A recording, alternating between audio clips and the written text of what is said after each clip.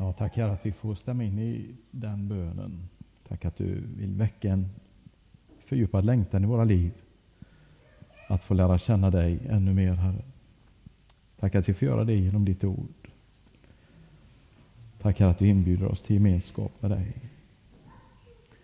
Som är högre och vidare och bredare och djupare.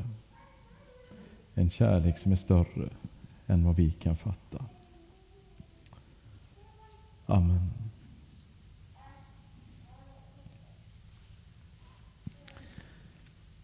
Jag hade en gång ett bibelstudie i scout. Ja, det brukar jag ha. Jag brukar ha ungefär 3 bibelstudier varje termin i scoutkåren. Och en gång hade jag ett bibelstudie just om temat församlingen. Jag ställde frågan till scouterna, vad är församlingen? Och då var det en som var snabb att svara, ja, man går dit och städar.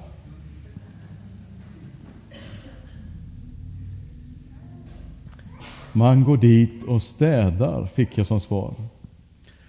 Och det grep tag i mitt hjärta på något sätt. Är det den församlingssynen vi ger det uppväxande släktet?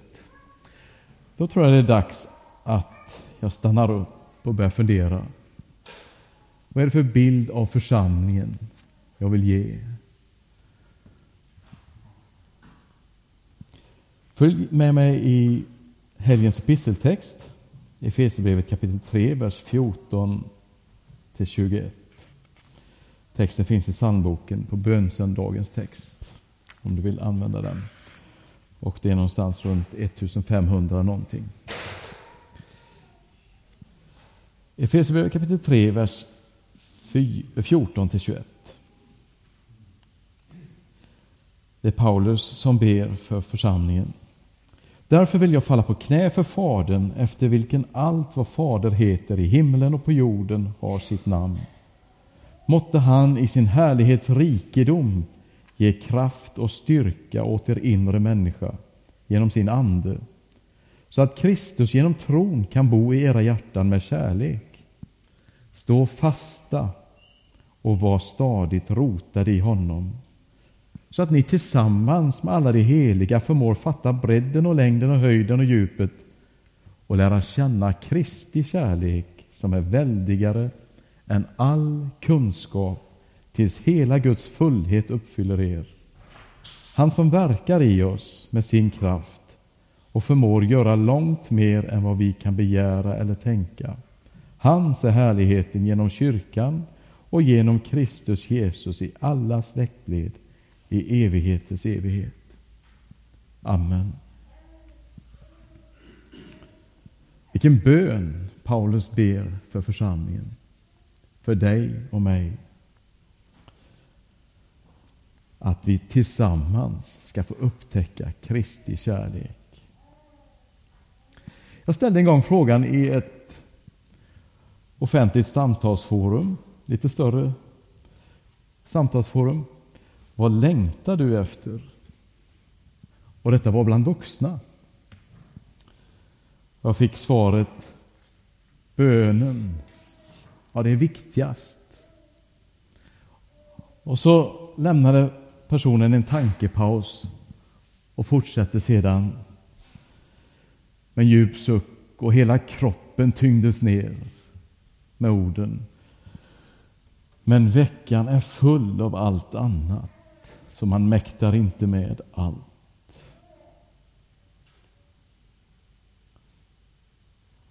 Åt vilket håll vill jag gå?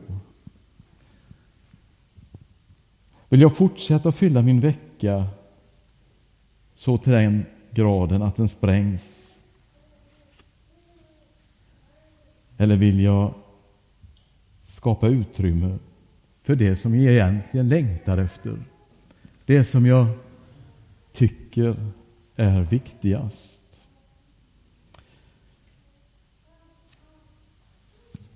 Idag så präglas vårt samhälle av ett väldigt, väldigt starkt individtänkande. Vi är individualister. Sköt du ditt så sköt jag mitt. Och man kan vara troende på sitt egna lilla vis. Vad läser vi i texten? Paulus, han skriver: så att ni tillsammans med de heliga förmår fatta bredden och längden och höjden och djupet och lära känna Kristi kärlek. TV-gudstjänsten i all ära. Jag tror det är en stor välsignelse för en stor del av vår svenska befolkning. Men jag tror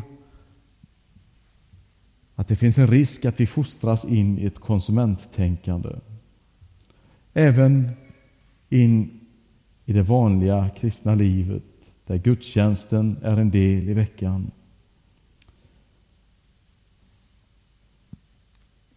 Konsumenttänkandet, är det Herren kallar oss till? Att bli konsumenter av tro? Jag tror inte det. Ordet tillsammans öppnar dörrar för delaktighet.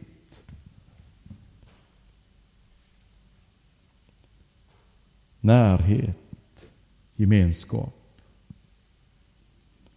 Det är tillsammans som vi som kristna kan lära känna Jesus Kristus. Jag vill hellre ha Jesus. Tillsammans lär vi känna honom. Och just den längtan som gavs uttryck i det samtalsforumet, det dröjer sig kvar i mitt hjärta. Vad längtar du efter? Ja, bönen är viktigast, men veckan är full av allt annat som man maktar inte med. Där tror jag vi behöver öppna dörren för tillsammans. När inte jag orkar be, så finns det syskon som kan finnas med i bön. Tillsammans där vi känner Jesus Kristus. Förra året hade jag ett tema över predikningarna. Är det någon som kommer ihåg vilket tema det var? Quiz! Ursäkta. Ja, men det är ju lysande, ni har lyssnat. Tillsammans var det genomgående temat över predikningar förra året. Predikar om ordet tillsammans utifrån olika perspektiv.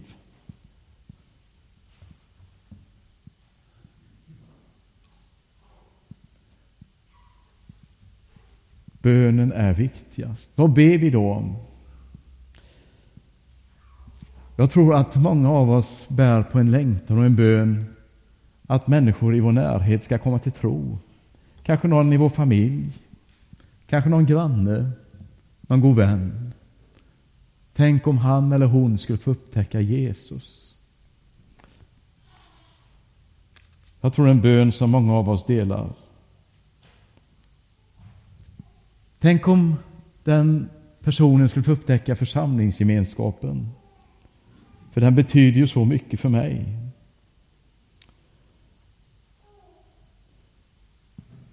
Fortsätt med den bönen. Släpp inte den bönen för den personen eller de personerna du ber för. Jag roade mig häromdagen och tittade lite på inflöde och utflöde i just denna församlingen de senaste 10 åren. Och var det 39 personer som har gått med i församlingen de senaste 10 åren. Och av dem så är 31% personer som har varit kopplade till barn- och ungdomsverksamheten på något sätt. 12 stycken av 39. Övriga 69%, det är lite grovt, det är personer som har flyttat från någon annan församling. Och då ställer jag mig frågan, hur tänker vi som församling, hur vill vi nå vuxna människor? För den stora delen av de här 12% är ungdomar som har funnits med, som vi har fått vara med och be för och uppmuntra i tron under deras uppväxt och liv. Och det är fantastiskt stort att få också få se att de längtar efter att få gå med i församlingsgemenskapen. Samtidigt så belyser det den viktiga delen att den viktiga frågan, hur gör vi som församling för att nå vuxna människor som inte finns med i barn- och ungdomsverksamheten? Är det enbart offentliga gudstjänster som vi bjuder in till? Vad har offentliga gudstjänster för bidragande verkan till att människor vill lära känna Jesus? Jag tror de här frågorna måste utmana oss. Och tänker man då på att ungefär 80-90% av det som kommer till tro i vuxen ålder gör det genom kontakten, just vänskapen med en kristen människa.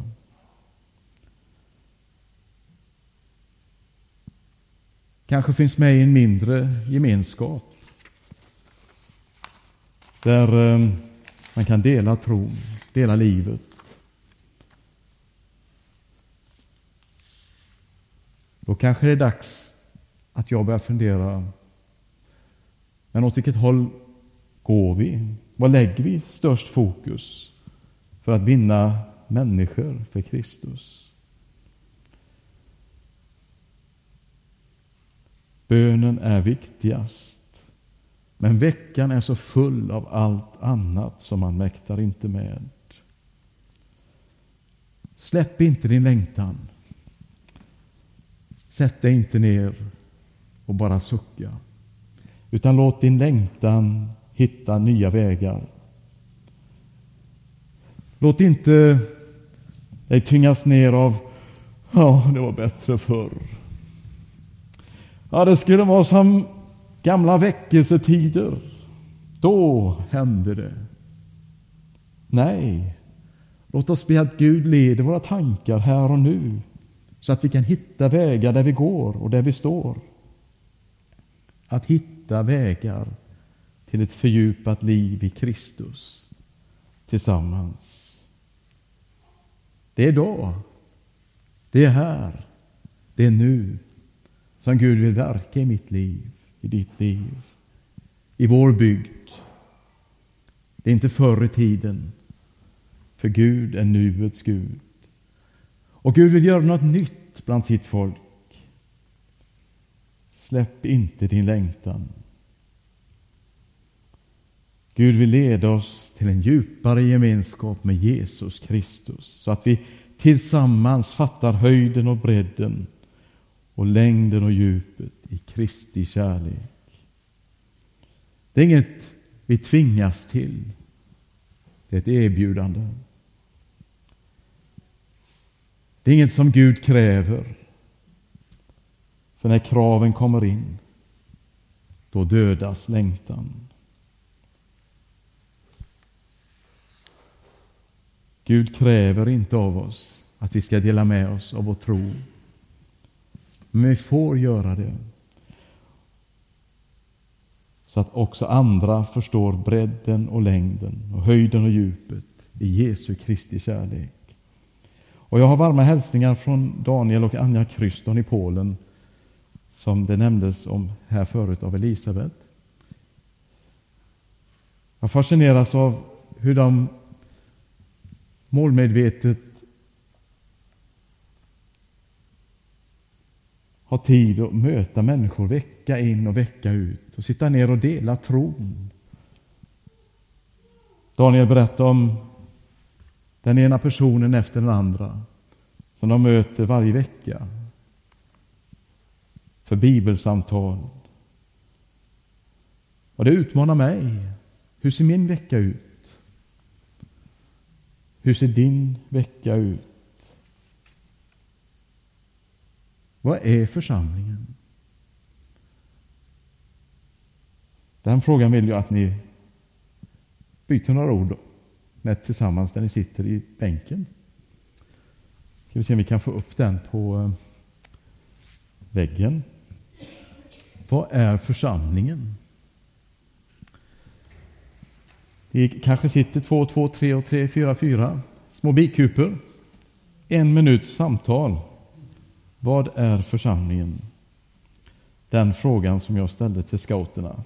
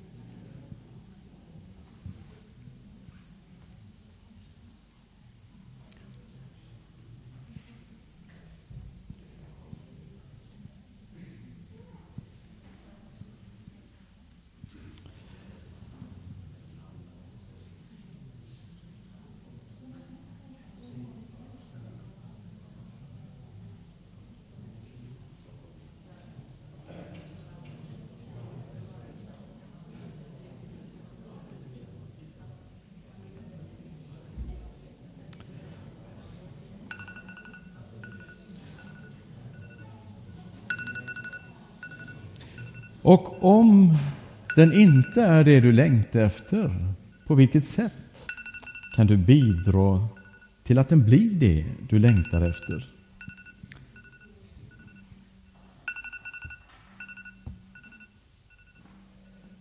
Hur får man stopp på timern? Nej, det var ingen fråga ni behöver samtala om.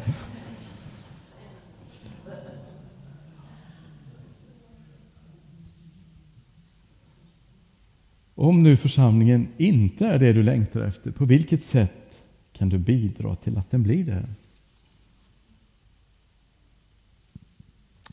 Samtalstiden börjar nu, 1 minut härifrån.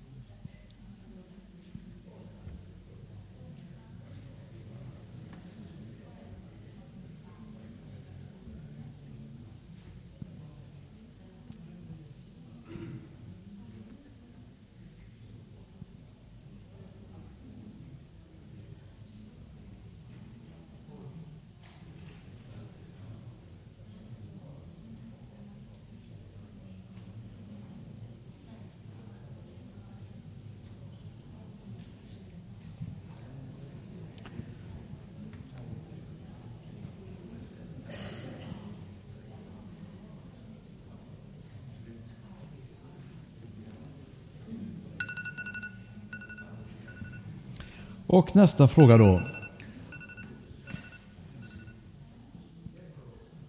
Om vi längtar efter att människor i vår bygd ska få lära känna Jesus, vilken evangeliserande betydelse har våra offentliga gudstjänster? Med tanke på att 80-90% av det som kommer till tro i vuxen ålder gör det i kontakten med en kristen vän. Har ni förstått frågan?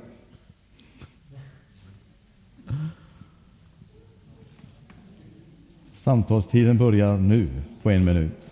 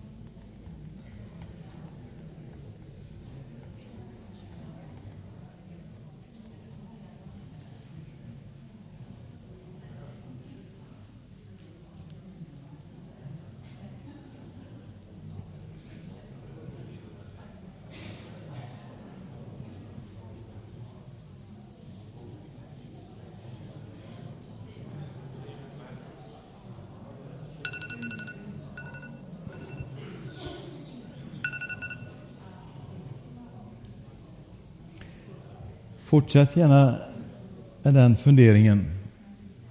Kanske vid kyrkfikat i eftermiddag, vid middagsbordet eller veckan som kommer. Jag ska bara ta en liten kort stund där vi i bön inför Herren får be för den personen som Gud lägger på ditt hjärta.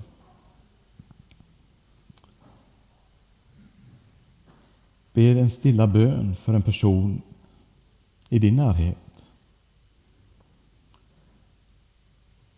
Herre, lägg henne, honom på mitt hjärta, så att vi kan få upptäcka bredden och längden och höjden och djupet av din kärlek tillsammans.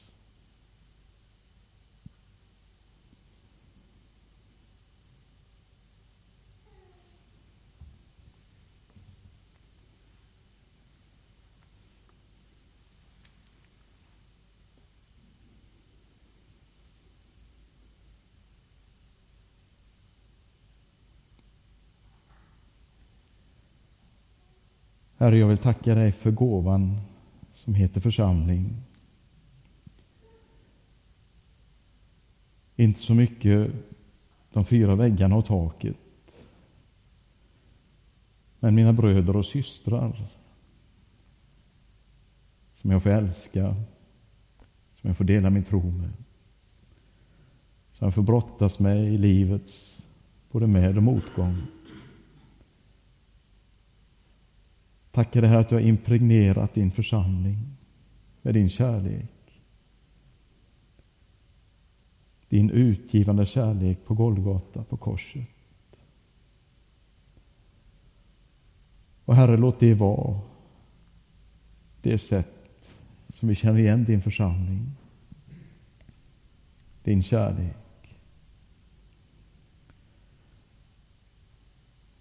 Och Herre, du kallar också oss att tjäna dig på olika sätt. Och kanske var det därför scouten svarade som han gjorde. Att församlingen är dit jag går och städar. Och tack för den städgemenskap vi får dela. Tack för allt det roliga vi får uppleva tillsammans med praktiskt arbete kring det ansvar vi har. Men Herre, hjälp oss att tillsammans upptäcka djupet och bredden och vidden och höjden av din kärlek. Herre, hjälp oss tillsammans att bära människor i vår närhet i bön. Att också dela tron i vardagen. Så att andra människor kan få uppleva rikedomen och glädjen. Gåvan i din församling. Herre, utmana oss. Ställ människor i vår väg. Herre, hjälp oss att våga. Tackar dig för vår barn- och ungdomsverksamhet i församlingen. Tack att det får bära frukt för. Tack att vi ser att unga människor kommer till tro på dig och vill lära känna dig. Herre, hjälp oss att följa dem, hjälp oss att hjälpa dem mogna i tron. Herre, att också det kan få växa i tron på dig. Jesus, hjälp oss att inte ge upp vår längtan. Tack att du älskar oss. Amen.